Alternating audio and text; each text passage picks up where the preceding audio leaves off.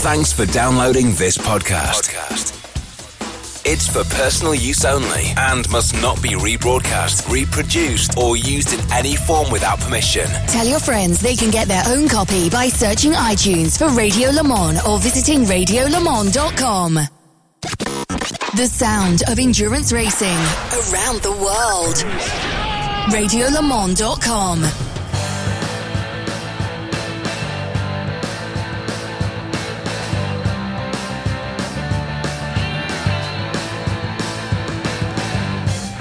Hello everybody and welcome to the WEC Prologue here on radiolemans.com for our second programme looking at this effectively a pre-season test that gets most of the teams together. I've come straight down to Straka this morning to speak to the man who knows everything about this team and has been driving it on. Dan Walmsley is with me now. First of all, congratulations, you're here. I think probably most of the emails and Twitter messages we've had over the last 6 months is what's happening with Straka. You've been good enough to come on Midweek Motorsport and explain the situation. We have a car, it's here, it's been fired up, you've done work with it, it's fantastic. Yeah, we're delighted to be here, to be honest. It's been a very long journey getting here, and the guys have put blood, sweat and tears into making the car happen. I think it's no secret that when the first iteration of the car hit the ground, there were some issues with it, and we've not shied away from that. And our belief in a cost cap category that is homologated for 3 years was that you bring a car that's not worthy of racing, you're never going to have fun, you're never going to really demonstrate your capability. So we took that on the chin and gone through an intensive programme of redevelopment, and now the car is what it is, and we believe it's good enough to race competitively. There's obviously some other chassis come out this year that are going to make it very challenging, most notably the Orica is fresh out at the moment. We've got new HPDs that have equally look like they've had some issues. I'm hoping they'll get those sorted out soon, but the Ligiers and current cars, it is a fantastic field. I don't think LMP2's ever been any stronger. Yeah, so why change it? But let's not get onto that right now. I think that's a story and a discussion for another time. Might touch on that in a little while, but serious question here. You've talked there about the variety of competition that you've got. We were expecting to see this car prior to now. Are you confident that you've benchmarked the performance of the car to be competitive against this new crop of cars and not just the cars you would have been against a year or 18 months ago? I have to admit, John, it's impossible to truly know what's going on. What we've done is we've taken a car that we felt had an inherently good architecture to it. It needed some modifications, and we've done everything we can with the budget we have available to make this car as strong as it can be. Now, that may not prove to be enough, but we've got a feeling that the car's very endurance based. We're not convinced that necessarily over one lap we're going to showcase ourselves the best, but what we've tried to build is a car that's easy for a professional to drive, easy for an amateur to drive, consistent on its tyres, easy at the limit, and that's always been our philosophy for endurance racing, more specifically than anything, the 24 at Le Mans, which is what we're really gunning for, because we know that it can get very slick at night when the dew sets. We know that it can rain in the drop of a hat, and one half of the circuit be wet, the other half be dry. So we've really tried to adapt the car to something that's just forgiving for everyone who drives it. Clearly, as you've said, a challenge just to get the car here, and a challenge that you guys have accepted and run with. And again, we have to thank you for your honesty on Midweek Motorsport and coming on and explaining the situation. In some ways, does that make it even sweeter to get here to Ricard and see and be able to show and, Saturday there's going to be probably 10,000 people here today, so I'm told, to be able to see the car for the first time. Is that then even more of a proud moment, if that's possible? Absolutely. I think some people forget that the addiction that is racing is probably somewhat satisfied by the adrenaline of winning and having a result, and we've been lacking that for the last 18 months, and there's been no lack of effort, but the actual end result hasn't been there for us. And although we've had successful tests and felt that we've made good steps forwards, doing it against other people, doing it in front of a passionate crowd, whether it be here at Paul Ricard or in 2 weeks at Silverstone, where we're going to welcome all of our friends and family and technical partners from the UK, we're really, really excited. And I don't know if you can hear in the background, we've got tunes playing, the boys have got a spring in their step, they're smiling. That's what Straka's about. Is it important to you that the car still looks good? Because it does. It looks great. It's lost none of its character. It's lost nothing from what I can see of the design features that we saw right in the very early days. Absolutely. I mean, to be honest, it's distinctive, is what I want to say. You know, it's easy with P2. They might all look the same. They don't all look the same. You can tell the Ligier from the Orica from your car here. Yeah, can you tell the Orica from the Rebellion? Because I can't. Our car's quite unique in the sense that it was. It started off with a simple concept. I have to give credit to where it's due. Hiroshi Yuichi in Japan conceived the car, came up with a concept, and it's almost like a house of cards on that initial concept that defined the shape of the monocoque, of the nose, of the tail of the car. And so that's why today, although you'll see some changes that have been introduced due to the problems we had, generally the car still looks as it did on the first concept drawings, and it's that concept that we've believed in all the way through and stuck firm with. What's happening with Dome? How is the relationship? Is there still a relationship? It's a big, wide open question. You tell me what you want to. No, relationship with Dome is fantastic. Contractually, we had an agreement in place with them until the beginning of 2015. Obviously, we've arrived at that point. Dome have got some changes going on within their organisation, notably some sale of some assets to Toyota Racing Development, the wind tunnel, and so on. And we've reached an agreement with them that we will now continue as the manufacturer of the car. It's more than anything to make sure that we're correctly represented for the homologation evolutions as time goes by, any safety regulation changes, etc. And it was felt that with the transition they're going through, they probably couldn't help us as well as they had done before. So the relationship's very strong. It's as strong as it's ever been, and we've still got Dome personnel coming to a lot of our tests. But as the entity that will be representing this manufacturer, it is now done by a UK company. Right. So. And then that follows on to the next question, and it does slightly impinge on what we said we weren't going to talk about, but there's no getting around it. Clearly this year, focus on getting the Stracker team car out there, getting a competitive, scoring points, winning races, going well at Le Mans, as you've said.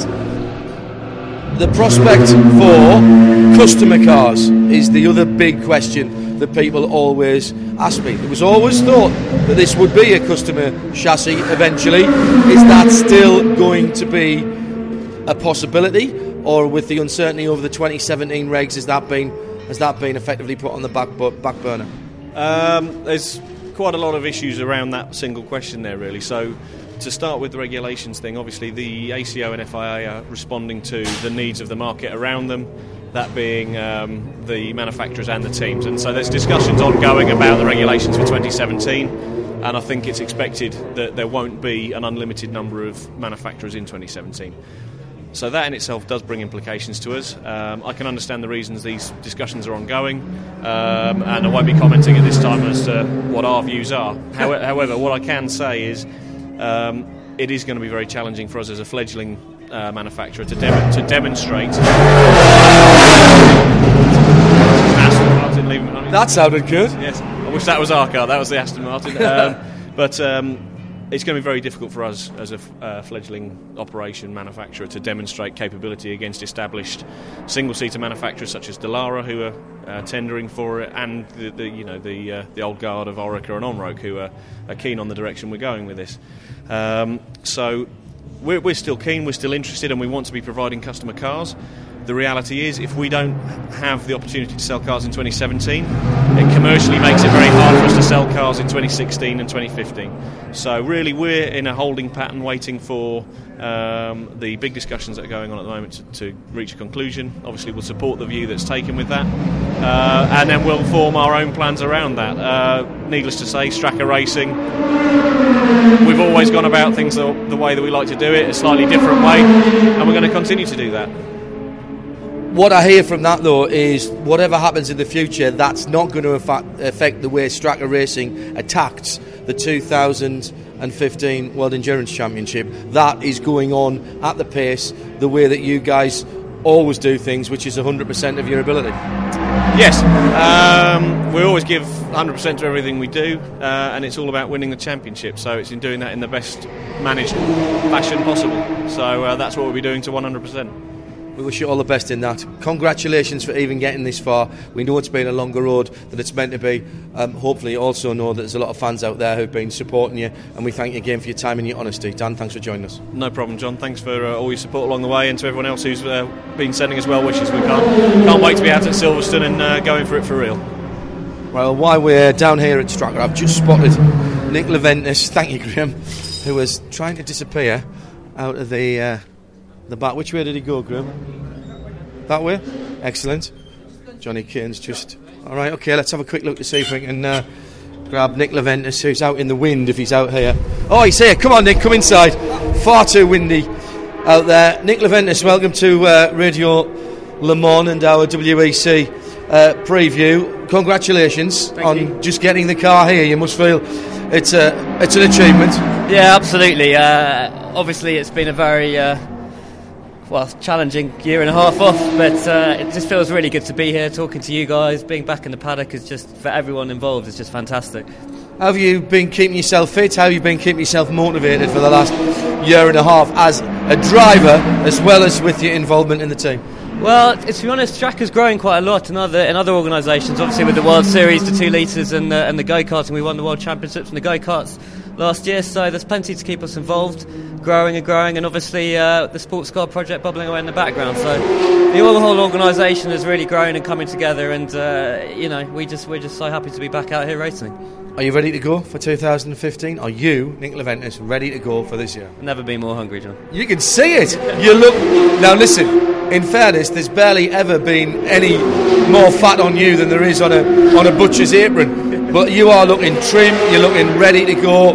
You've clearly been training, so Silverstone, I suppose now, and real competition can't come quick enough for you. Yeah, absolutely. And also for us, it's great to have so much competition. Obviously, for the last year in P1, we were sort of dragging around on our own, just a bit behind Rebellion. So, real chance to go racing in a really strong, competitive P2 field. We just can't wait. Silverstone is literally on the doorstep of the team. You could pretty much roll the cars down the A43 and into the gates of the circuit, so that's got to be very special to debut the car in competition, at least literally at your home track. Yeah, absolutely, and it's great for the guys. We've got a lot of families that will come to the race and support us, and absolutely, it's on our doorstep, our first race, hoping for a good win or points, to kick off the season. Now, for those who've forgotten, because 18 months in motor racing can be sometimes quite a long time. Remind us of your 2 drivers. Johnny Kane, I've seen sitting in there. Johnny Kane and Danny Watts, yep, same driver lineup. Obviously, we've had a lot of highs and a few lows over the years, but we all know each other really well. We're good mates on and off the track, so wouldn't be driving with anyone else, to be honest. Now, seriously, all joking aside, now this is still a new project. This is still a project that, in terms of its competition life, that as we stand here now at Ricard, has no competition miles under its wheels. What goals do you set yourself at Silverstone and then for the rest of the season? Well, we obviously entered the championship to try and win it in P2. Whether that's realistic or not remains to be seen. I think it's a very, very strong competitive P2 field, the most competitive field we've been in. And we think we've got a good car, reliable car, so it's up to the drivers to kind of deliver it. We've often said in the past that we accept the level of competition is high. We accept the level of driver skill is high, particularly among the full-time pros. So in that respect, the silver and bronze drivers actually probably play a bigger percentage part in results in World Endurance Championship P2 than they perhaps do in any other category. Absolutely. I think this year, as you say, the silver driver or the bronze driver will make the difference. I'm still a little bit confused how they do, use the classification, because the silver drivers, in my opinion, you would be silver drivers and bronze drivers should be not. But that's the nature of racing. We've got to do what we've got to do and play with what we've got. Does that put more pressure on you, though, Nick, in terms of the fact that we all expect, having seen down through the years, and all of the spectators will expect Danny Watts and Johnny Kane to do what they do? We've seen your development as a driver over the years, but ultimately the difference between your car and the car you might be racing might well be just what you can do against what their non-pro driver can do. Absolutely, and for me that's very challenging and exciting, but the best thing is I've got my team behind me, and I know they'll help me to deliver the results we need. What's more important for you this year, do you think, individually? Speed or being consistent? being consistent, finishing races and consistently on the podium, and obviously we'd like to have a good run at Le Mans.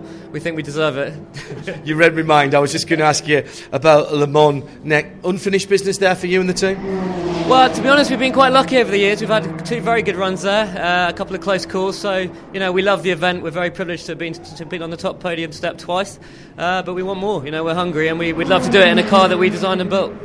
And that's the key, isn't it? Because that's a very different set of circumstances now. We'll not labour the point about what happens in P2 from 17 onwards, but there's a point to prove from any manufacturer at the moment, anyone who's got a chassis out there, that you've got a chassis that can win, and can win at the very highest level. Absolutely, yeah, and you carry a lot more passion towards it when you've been through the emotions we have over the year and a half. You really develop a relationship with it. All the lads do. So absolutely, you're hungry, and you're even more determined to show what it can do against the competition. Final word, something a little bit more on the edges of performance, but something that will, I'm sure, will be a talking point. Punctuate my question as the cars go by.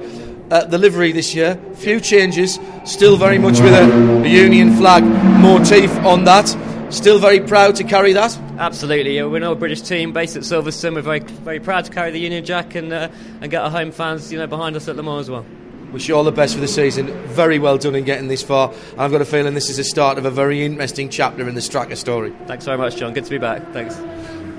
RadioLeMans.com. Well, I've stepped out of the noise into the relative quiet of the hospitality area for Toyota, and Rob Luypen is with me now, looking forward to another season of motor racing. And I say that because all of these guys are enthusiasts, just as we are. There's a big smile on his face at the moment. Before we talk about 2015, Rob, we've got to look back just a little bit at 14.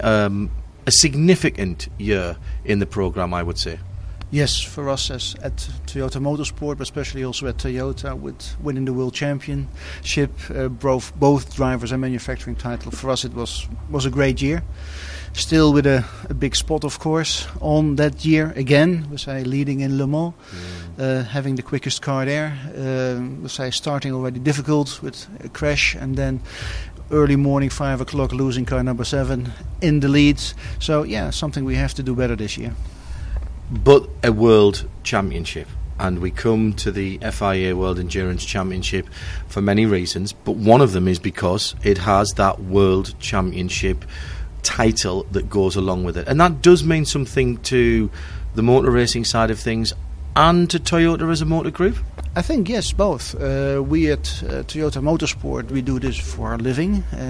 A lot of us made their hobby to their profession. So yes, we are on professional motorsport. This is where we are heading for. It's what our target is to win, but also for the Toyota Motor Corporation, which found, and we have found together with Toyota Motor Corporation, a perfect race series where we can showcase Toyota's technology. We run here hybrid powertrains, and we say one of the key technical achievements of Toyota Motor Corporation is the hybrid powertrain. Not only in Toyota cars, you'll find them in Lexus cars, and here we have a perfect theatre, more or less, to showcase the abilities of this. You and I have talked before, both at the race circuit and back in Cologne, about linking motorsport and research and development to street cars, to road cars. It's not always exactly the same technology, but it's the forward thinking, it's the control systems, it's just being able to move things forward at a different pace that gives motorsport that edge that perhaps pushes it to the forefront of people's minds. Yes, don't forget simulation, because time is something where it's very precious in motor racing. The race is not waiting for you, and you have to be the best prepared team, or you try to be the best prepared team for the race to be able to win. It means that we say you have to be extremely cautious with the resources you have: people, time, money. And all these three issues are of importance to work on your processes, your disciplines. Where do you put your focus on? How do you do it?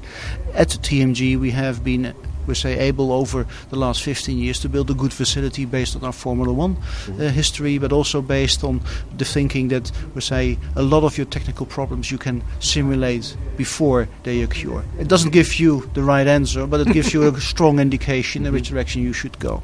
And of course, if you showcase this also to your fellow engineers in other Toyota companies, and they start to discover that you have methods which you will not help them to build the perfect road car, but you give them indications, you give them in the advanced research, you give them indications where they can work with. This is of course helping them a lot, and they have started to discover this. And also that in motorsport you're able to simulate things you simulate activities, a powertrain, a suspension in a very short period of time. And of course here for the tools you use this and the people you use this can optimize other processes which do have a big relevance for road car development. And this is what we're doing in Cologne. A major part of our activities today is not only to build race cars, it's also to be involved in R&D activities for Toyota Motor Corporation. And that is a step that actually is quite a bold one to make for a company, particularly even a big company like Toyota. It's almost a more bold step for a big company than it would be for a smaller company with lesser resources. And also it's a I suppose a validation, is it not, of what you guys are doing in the motorsport arena? I think it's a kind of, for us, we take it as a kind of acknowledgement that we say the major player, one of the major players in the automotive industry, Toyota, finds us that they can benchmark some of their activities towards us. We can help them in that sense, and then you give us, we say, even an additional value besides motor racing, which makes everybody proud. You have to find a correct balance, because you would like to be motorsport, you would like to be in that pressurized world, but the pressurized world, or the world in an auto manufacturer or an automotive company, is a different one as where we are in. And they talk about volumes, they talk about cost efficiency, process efficiency. They want to build the best ever car and to make it ever better, so that the customer gets the product, and we can now we support them in a more direct way as in the past.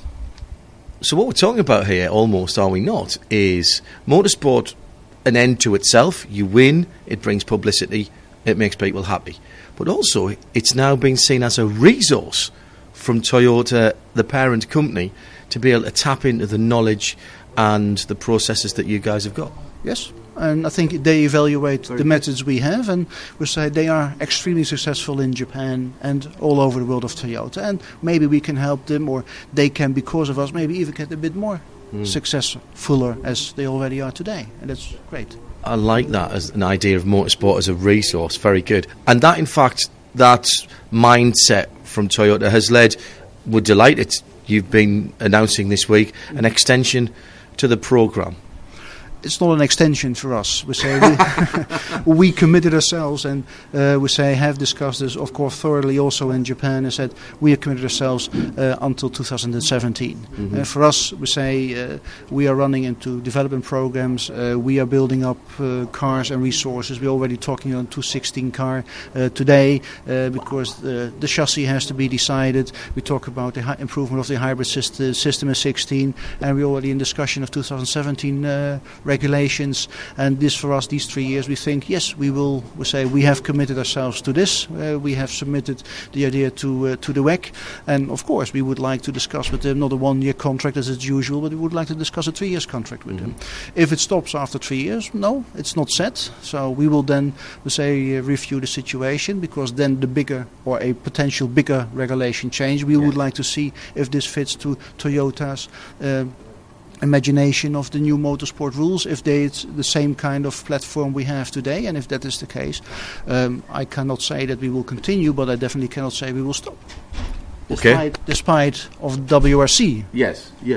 In that and I'll come to that in a moment. The question that I get asked the most to ask you is about resources.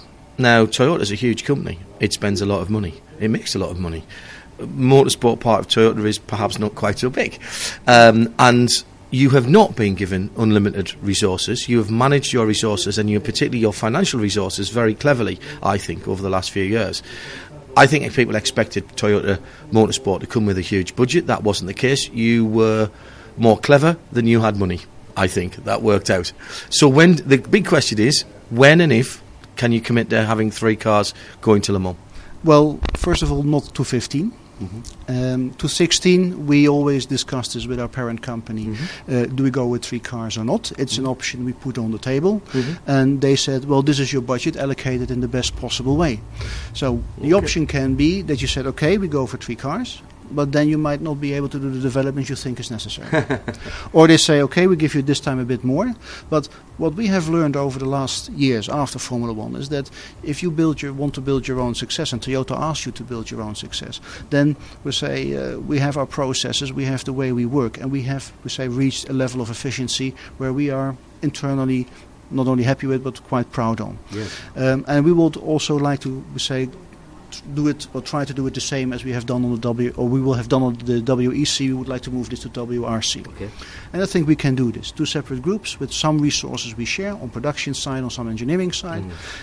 So we want to be efficient. We want to use our resources in the best possible way. And I think if we learn something from Toyota Motor Corporation, from the guys in road car production, that is these kind of efficiency processes. Good. And they helped us a lot. And we can now talk about the Toyota way, we can talk about Kaizen, but also we can talk about common sense. And this is, we say, what sometimes we motorsport guys needs to get a bit more.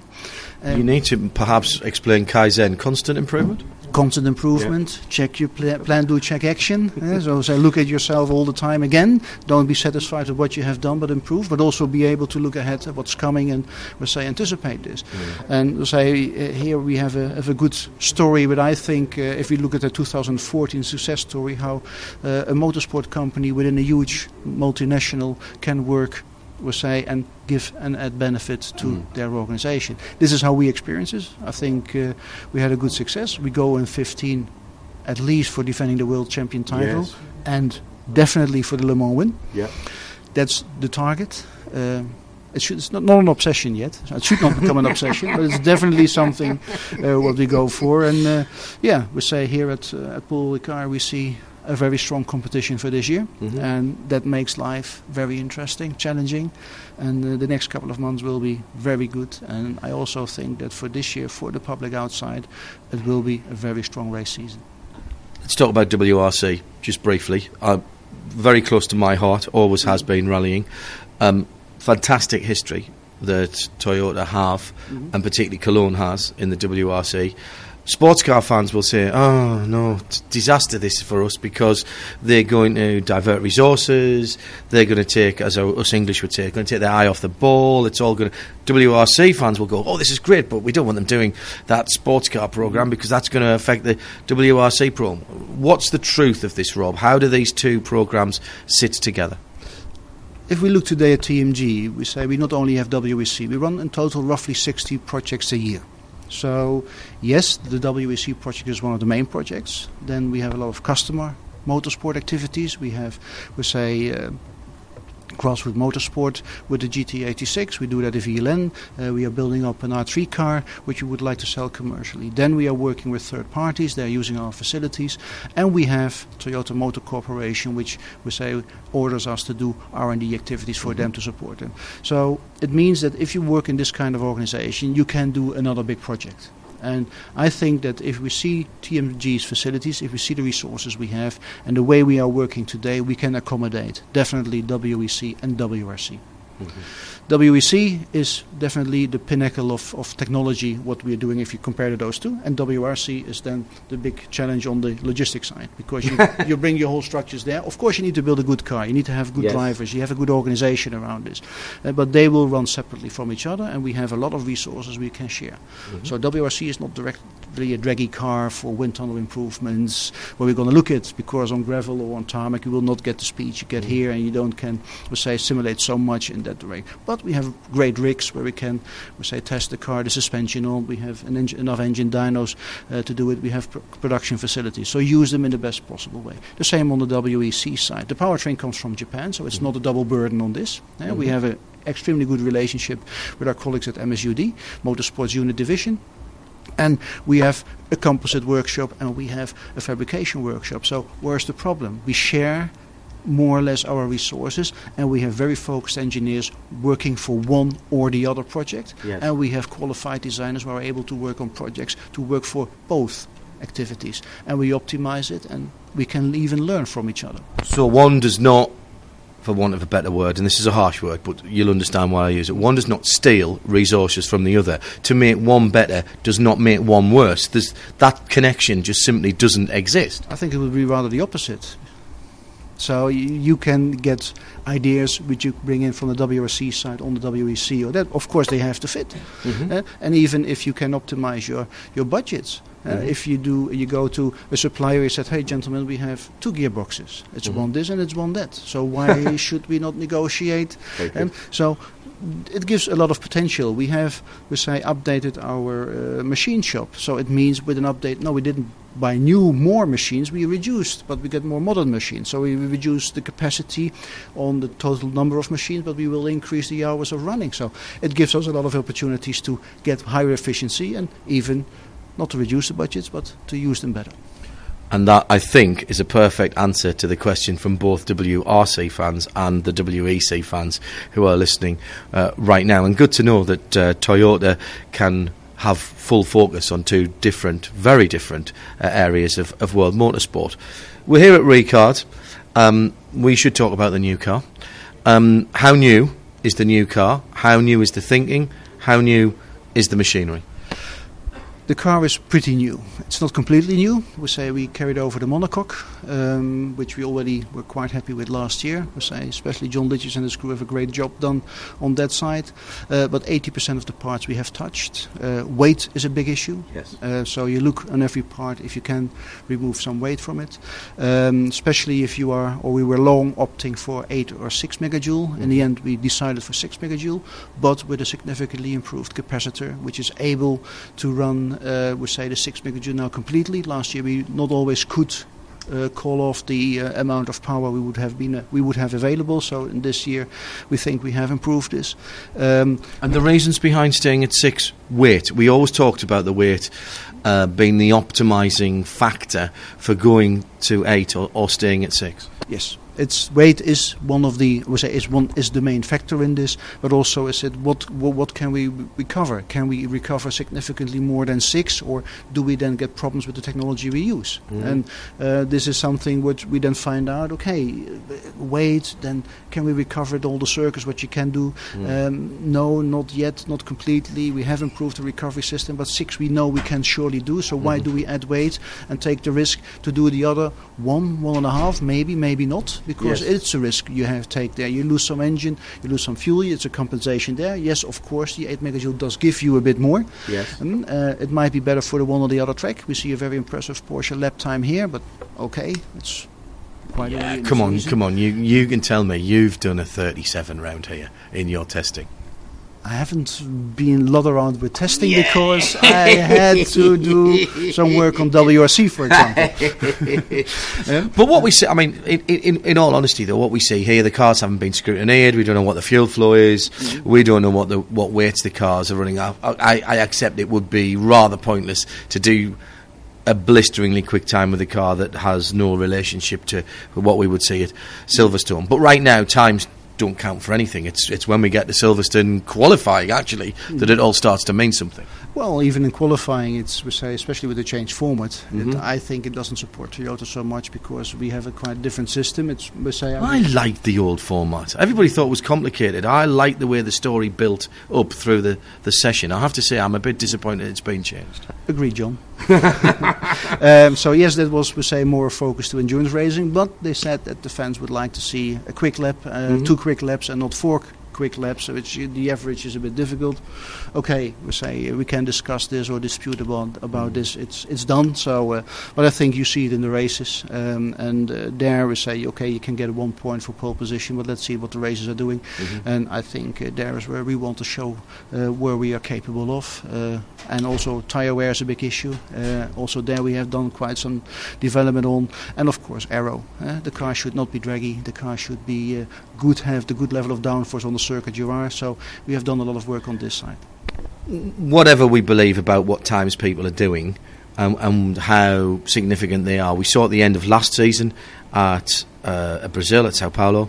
We're seeing here this weekend at the WEC Prologue times that are significantly quicker than lap records that were set in the Peugeot era with 900 plus horsepower, big tyres, downforce to give away, being blown away by cars that have a very different design ethos, that are running on slimmer tyres, probably using, I don't know, you tell me, 30%, 40% less fuel? Yes. That's progress, though, isn't it, surely? Why are we not shouting this from the rooftops when everybody talks about motor racing being terribly wasteful? This is doing something that we will all benefit from. Because you don't want to remember the old days. You remember the new days with the new technology. So what you wants to put out is the technology you use to serve, we say, the future road car development. So we say Toyota launched a new Mirai.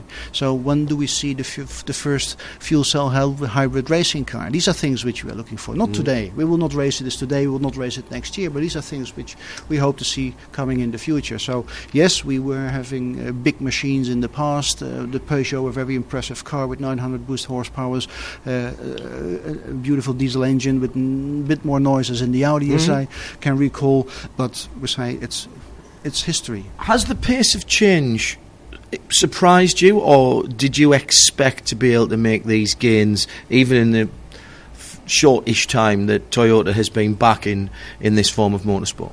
It's not a surprise. If you see what people are able to do today with today's technology, with the tools they have to assist them, yes, you sometimes, in my age, over 50, you're surprised that you need to catch up sometimes quickly because it goes so fast. But if you see, we say, guys which are, we say, students around about 22, 23, what they come in their bagage with their package, and they come and sit on the working place, and what they can do, it's just that, okay, let them work. They can tell us what to do better and quicker. So of course, with all these tools you have today, with all the capacity on calculation power, the amount of cores you have in a CFD, there is so much possible, and you find very quickly that the limits are not yet reached.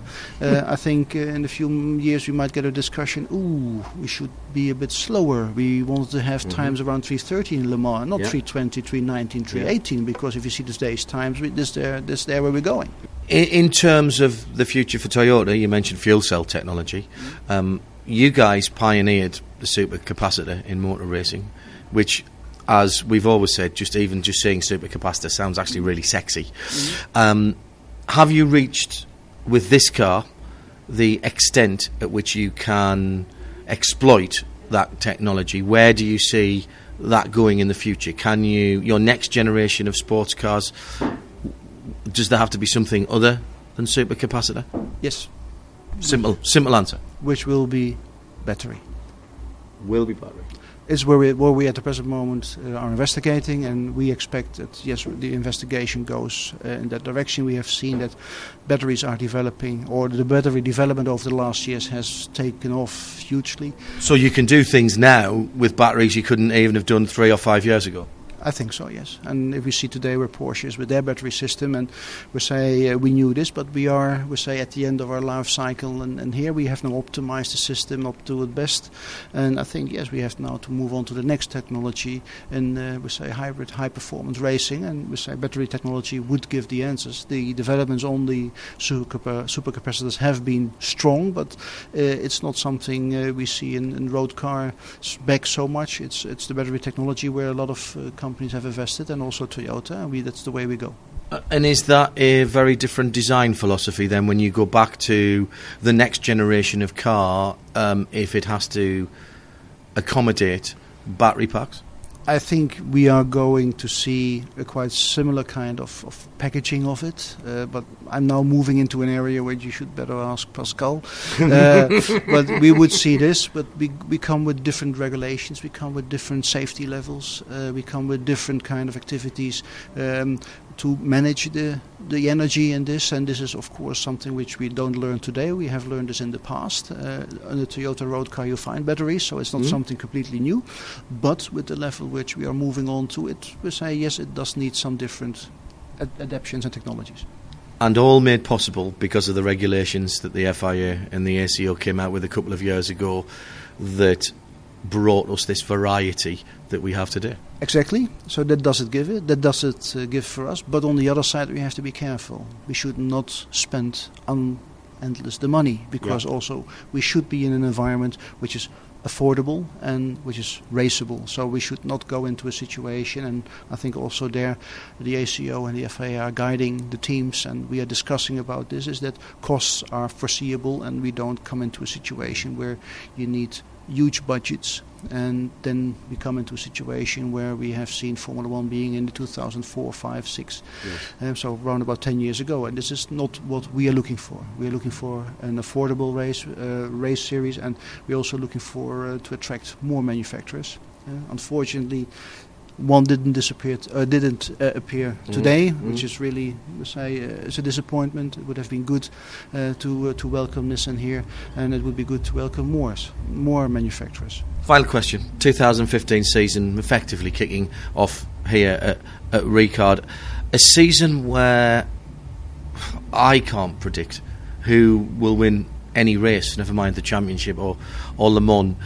Does that excite you? Or do you still believe that you have exactly the right answer for every circuit and you can go out and dominate?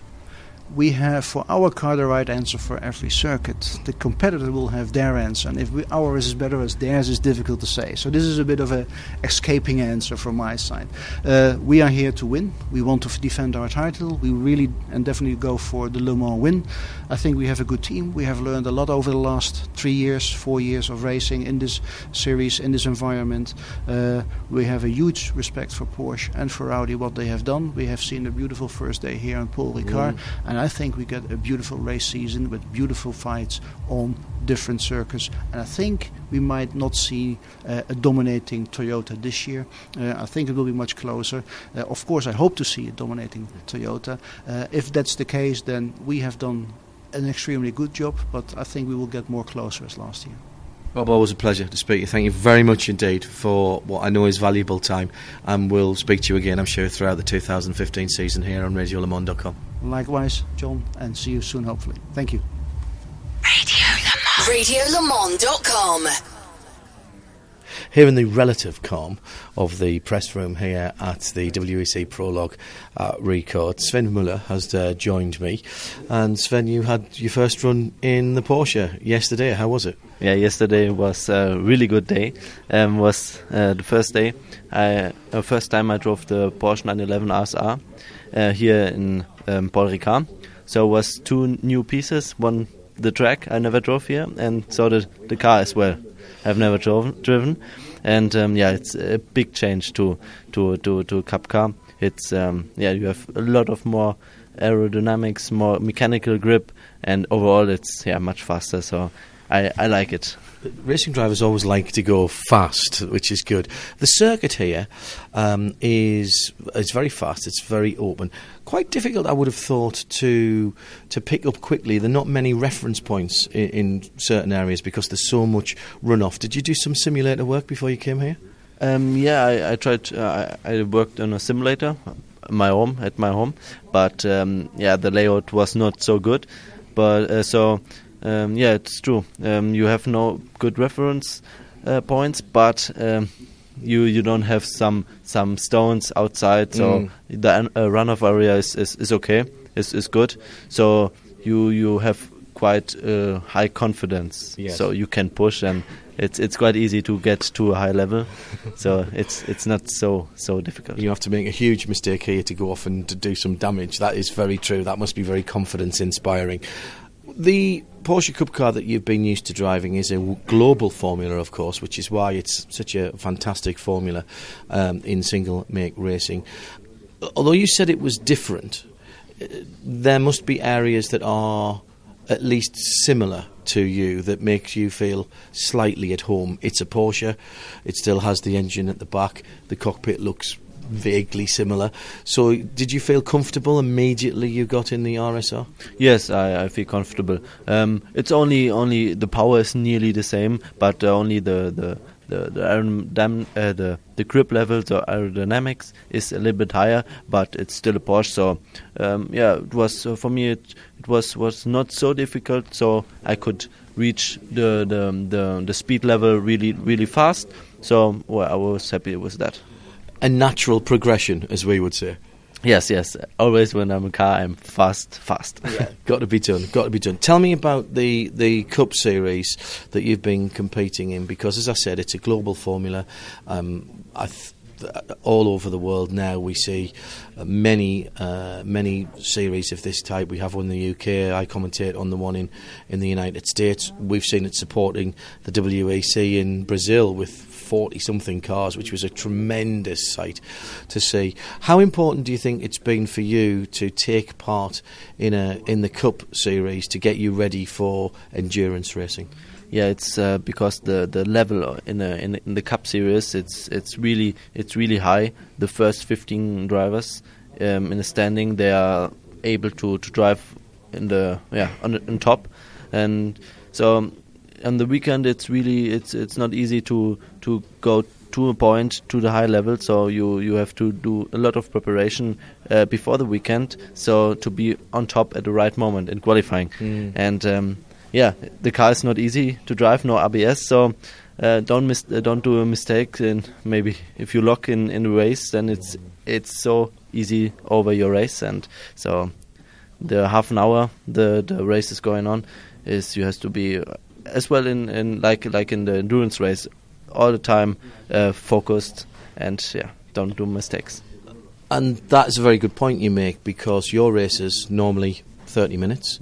To do a full stint on fuel in an RSR, depending on where you are, could be anything from, I guess, 45 minutes, maybe up to an hour in an endurance race. But endurance racing nowadays is flat out. It's a sprint race between pit stops. So you feel you have the right, the right skills, the right tools to come into endurance racing? Yes. So, it's even harder, because driving on the limit for over 1 hour, it's even harder than driving for only 30 minutes. And is it your ambition to do more endurance racing and more endurance racing with Porsche? Obviously, they have recognised your talent. Congratulations on that, I should have said before. But would you like to continue your career and to extend your career in endurance racing? Yeah, I started this year in 24 hours in Dubai, my first 24 hours race, and I enjoyed it a lot. That's what I want to do in the future. Of course, with Porsche, I like the whole team. It's nice, and from the beginning on, they show me everything and help me if I had some problems, and I like it really. I'm a very old man now. I have seen a lot of motor racing. A few years ago, maybe 10 or 15 years ago, it would have been unusual to see a young driver at your career wanting to be in endurance racing. It would have all been single-seaters, Formula 1, single-seaters, Formula 1. That's when I interviewed young drivers about your age, maybe 10, 15 years ago.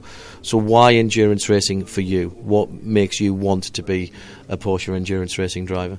Yeah, I started also with Formula 3, and at the beginning it was my dream to become a Formula 1 driver, and then I looked I thought about what will be really realistic, and it was not. I don't have so much money, so it was not realistic to go in Formula 1, and so I got the opportunity to drive to participate at the Porsche shootout for the junior program, and from that day on, I really enjoyed to drive the GT cars. So I said, that's the way I want to do.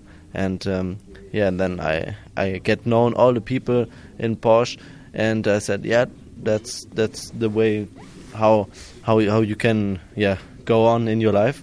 And also if you look some Porsche drivers, some factory drivers, they are old. Not really old, but they're careful. They're older than me, and they are much younger than me. A little bit older than me, and they are still driving. Yes. And that's what I want to do. Also with maybe 35, driving still. Which is very old. 35 is very old, I understand that, yes. And of course this year we also see that Porsche have recognised the talents of GT drivers by putting the 919 hybrid at Le Mans with 3 GT drivers. Now, you're a little way further back in your career from that, but does that inspire you to continue in GT, that the possibility is there to go from GT perhaps even one day to LMP1? Yeah, at first I want to do the step to become factory driver, and then maybe I've seen it from Earl Bamber. He's I raced again him last year, and sometime I was faster, he was faster, but now he's in LMP1, so fast it can you can be there. But for me, at first I want to do this safe step and joining the RSR, and would be nice. Hopefully one day we'll be having this discussion at Le Mans and you will still be a Porsche factory driver, maybe even in a prototype. Sven Muller, thank you for talking to us here on RadioLeMans.com. Thank you, man.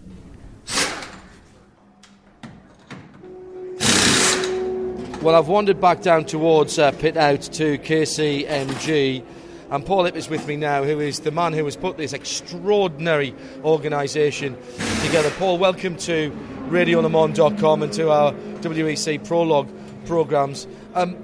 We very quickly had to become used to KCMG because you have burst onto the scene with such, spectacular results. But I have the suspicion that there's been a lot going on behind the scenes for a wee while before we had to get used to your beautiful machines on the track.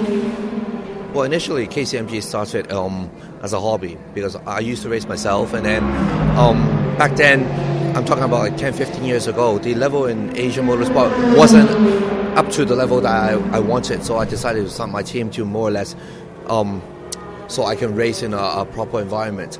Then it became more a proper team as we grow.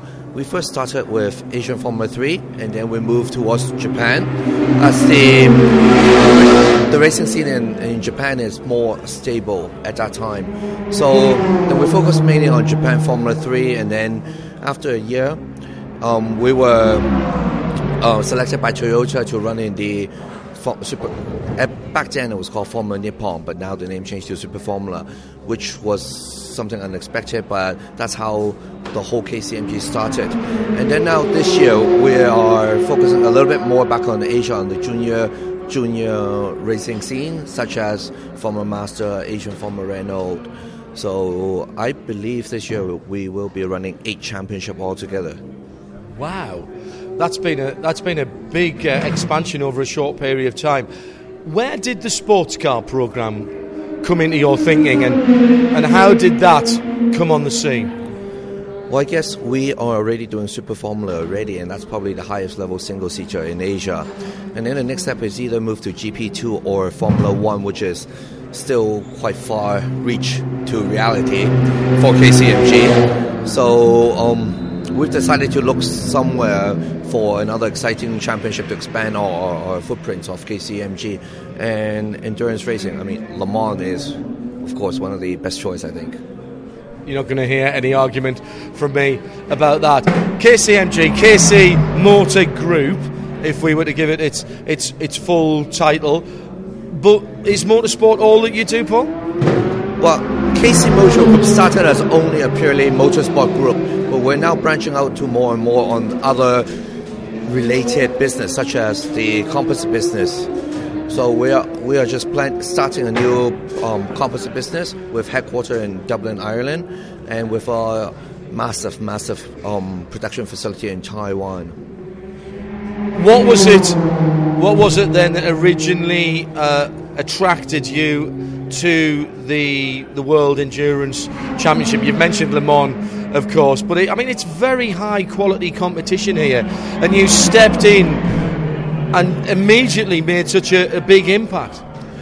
Well, yes, I guess. In 2013, we did a few one-off WEC events, just kind of to test water, if you know what I mean, to see the level. I mean, the Asian motorsport level, in particular Japan, is actually very, very high standard. So we are quite confident we can do a good job even in the European racing scene. So I've decided, why don't we go for the world title and give it a go and see how we perform. After 2013, I think we were quite decent, and then we decided to do a full campaign in 2014, and then now we're back here in the 15 again. And moving on again with just a spectacular looking car, and a championship that is probably more competitive than ever. Lots of new cars coming into the championship as well. Do you relish that competition? How do you feel this 2015 season will go for you? It will be very tougher than last year. Hopefully with the new 03 car, it will improve a little bit in all around. But of course, it's racing. Fun is competition, and the more competition, the better, I think. You mentioned that you'd looked at other forms of motor racing, including high-end single-seaters, GP2, Formula 1. If you are looking, let's say, 5 years down the line, where do you see KC Motor Group's highest level of competition? Will it still be in sports cars, and could that, in that case, possibly be LMP1? Or do you still harbour some kind of hopes to do single-seaters at a higher level? Well, I guess I'm more a dreamer. I like to dominate the world quite a bit. So I think after this, I like endurance racing. It's actually, once I start beginning endurance racing, I think it's very interesting. I'm used to sprint race where it's only everything is sorted after qualifying, but in here there's a lot of strategy and everything. I think I'll still continue in endurance racing, whether it's sports car or GT. I think that's the direction. But I think the next target I want is to go to NASCAR. Really? Because? As I said earlier, I want to dominate the world, and the best championship in America, NASCAR. Well, I can tell you something that you may not be aware, but when I was talking to Nick Tandy off mic yesterday, he told me that his greatest ambition ever is to go and drive in NASCAR. So you may already have one of your drivers here and didn't even know it. Maybe. Don't tell Nick that. His head will just explode. Final question for you. We've heard rumours of a second car for 2015. What could you tell us about that, Paul? I think for the second car, for the full championship, it's not going to happen before the one-off sport entry event. We will fill a second car sometime during the season. Is that... Sorry to push you on this, but is that a definite, or are you still looking to finalise for that? Nothing is definite until it happens, but we're very confident we will be in some rounds. And it's something that you want to do? Correct. Yes. I said it was a final question. I misled you. Sorry, because I've just thought of another one. You said you started off as a driver. Are you tempted at all to go back to driving in these beautiful cars that you bring to the World Endurance Championship? Yes, and I hope my wife is not listening to this. I'm actually racing this year in the Japan Porsche Carrera Cup. Excellent. But let's hope my wife doesn't hear this. Paul, thank you very much for the entertainment that you have already offered us in the last couple of seasons, and the best of luck for this year. Thank you. Right, I am out of the wind again and into a garage a little bit further up towards Pepe Durrani is with me in front of two very, very beautiful G-Drive coupes. Slightly different liveries, yeah, a bit more black on that one, a bit more orange on that one. This looks fantastic. Yeah, well, it certainly does. I'm really happy to be here, first of all, to be talking to you here in WEC, and we're looking forward. You know, today our test has been a bit compromised because of the wind, but we look forward to being on track really soon. So, how is the program going? In fact, let's take a step back. Tell me about how you got here and what it's taken to get you to be standing here right now. Well, definitely it was a long winter for myself to be able to be here with G-Drive and all this. The group of guys is it's amazing. I'm really happy.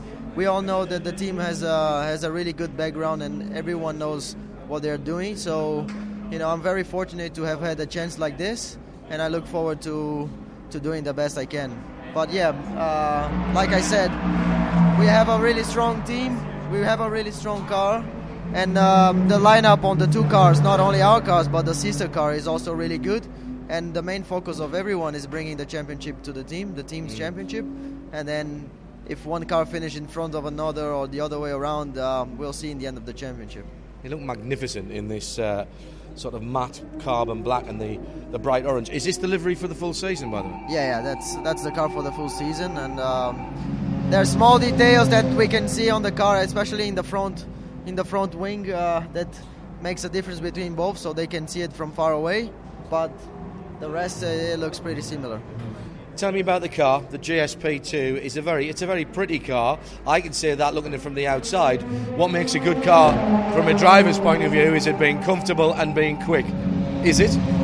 Yeah, coming from what I did, the old open LMP2 when I raced in the ELMS, this car seems a step forward. It seems that it's very stable everywhere, and being a new car, we normally expect that to happen. But yeah, we have really strong competition this year. The new Oreca coming in, and obviously the well-proved Morgan with other teams. So it's gonna be a really strong fight. You've already got down to business quite early. I think you were top of the times, weren't you, at Aragon? Yeah, we were doing a good program there, especially the 2 last days where the weather was a bit better, a bit less wind. But yeah, still a lot to go. We hopefully we can do the rest of the development we have to do here, so we're ready for Silverstone. What do you get out of a couple of test days like this? Are you able to work a program that will benefit you at Silverstone, or are we still very firmly still in pre-season testing, letting the drivers get to know each other and get to know the cars? Well, the testing here in Paul Ricard is a bit tricky because there's an engine mileage that we need to respect. So it does make our program a little bit less effective. We would like to have more laps, but yeah, that's how it is. We can put all the program we have to do in this within 60 laps that we can. So it's a bit tricky. Today we chose to, at least in the morning, not to drive, so we can have a better track and to complete our program. But yeah, we managed to do quite a lot in the winter testing, especially in Aragon, where we had 4 days straight, one behind the other. So yeah, we're looking good. Now, you mentioned the Manufacturers' Championship. Some might think that's lofty ideals given the competitive nature of LMP2, but quite frankly, you've got as good a chance as everybody else, haven't you? Particularly at this stage of the season, we don't actually know the comparative speeds of these cars, and we probably won't even find out that this weekend because you don't know what programs people are running at. So, do you actually look forward, as we do, to Silverstone and the first real competition?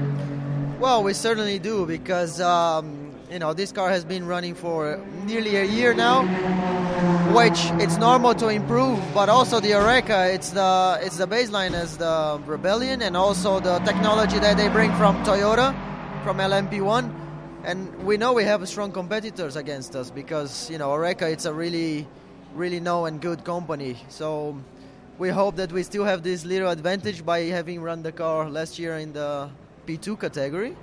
But yeah, it will be very, very tough. Like you said, this weekend will be really tough to see exactly where we compare against them or the other cars. But we hope that at least until Le Mans we still have an advantage, which I'm sure they're going to step up the game if they're a bit behind. So yeah. Already seen some phenomenal times from the P1 runners early in the session here on Friday at Paul Ricard.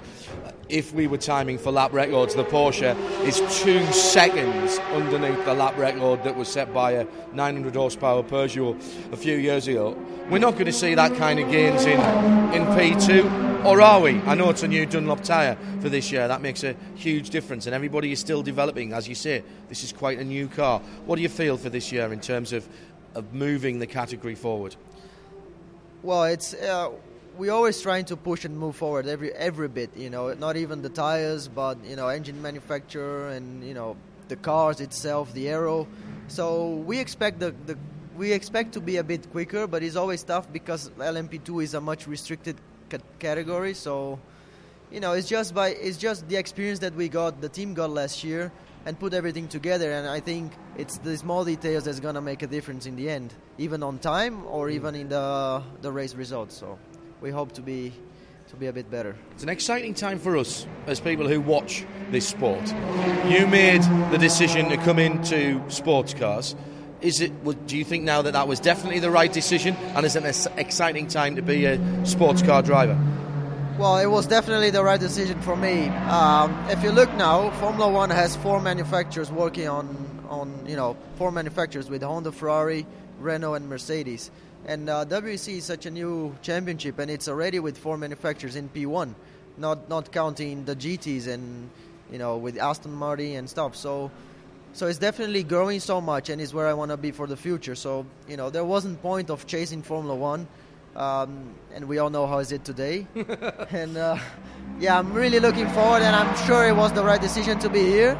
And I hope one day I can step up to P1. I'm not trying to knock single-seaters in Formula One, quite the reverse. But you clearly feel that being out there and racing competitively, even if it isn't in a P2 car, not the top class, that does more for your career than if you were a driver development or a test driver role in F1, or possibly even than driving around at the back in Formula One and nobody seeing you. Yeah, some drivers wants to be in Formula One just to be in Formula One and to say that they are a Formula One driver, even though it's starting last every race. But that's not my case. I want to win races. I want to show what I can do, and there's no other place that I would rather be to do that. I'm here with a team that has shown a really good pace, and that they are competitive, and there's nothing better to know that everyone sees the mechanics and everyone, because that brings them up as well to know that they can win. So it's a whole thing to come here and know that everyone is pushing for the win, and that's what I want to do. And I'm sure being on endurance racing, LMP2, and here especially with G Drive, it's the best place. I've got to let Pepe go now because he's just been handed his lunch ticket. But being as though he's a racing driver, if he gives that to me, I'll just give him a lettuce leaf and he'll be fine. Racing drivers does have to eat a little bit as well. We spend a lot of time in that car, but yeah, no. You're looking forward to it. That's the main thing. Yeah, for sure. And I don't mean lunch. I mean driving. Yeah, no. I'm looking forward to everything. Like I said, I'm really glad to be here. Not only talking to you because I'm your fan from the many times I've watched Truth in 24 Hours, but to be here, driving with such a great team. Everyone has welcomed me so well, and WEC, it's a world championship, so it's a big step up in my career. So really good. Be safe this weekend and through the season, and more than anything else, enjoy it. Thank you very much. Thanks. You alright, man? Luis Felipe Pepe Derani, rounding off our coverage of the 2015 FIA World Endurance Championship Prologue from here at Circuit Paul Ricard. A prologue to a season that looks particularly exciting and full of promise, and perhaps the most competitive that we've had in many a year. A season, of course, that you'll be able to hear live on RadioLeMans.com, starting with extended coverage of our home race at Silverstone and stretching throughout the year all the way to the season finale at Bahrain. This prologue's been successful on another level as well, not just introducing us, the press, to the new teams, drivers and cars for 2015, but also it's attracted more spectators than I've seen be here before. It's also attracted more spectators than I've seen here before, and the vast majority of those are families that are right now leaning on the spectator fencing, overlooking the back straight, the Mistral, and taking in the awesome sight of prototypes and GT cars at getting on for 200 miles an hour. Now it's Saturday afternoon and sunny and warm here. We're just hearing the news that I'm sure by the time you listen to this programme you'll be aware of, that the VLN race at the Nordschleife in Germany today has tragically claimed the life of a spectator when a car went over the fencing and outside the boundaries of the racing circuit. Brings into sharp focus just how costly sometimes the sport that we all love and have passion for can be. Our thoughts and prayers to everyone at the Nürburgring And of course our condolences to the friends and family of the spectator who lost their life. We'll leave you now with the sounds of the FIA World Endurance Championship cars from Paul Ricard, and perhaps a few moments of contemplation.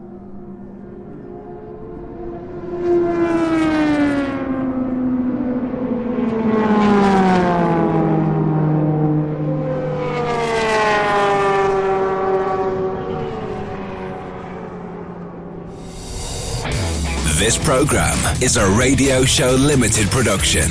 Tell your friends there's more at radiolemans.com.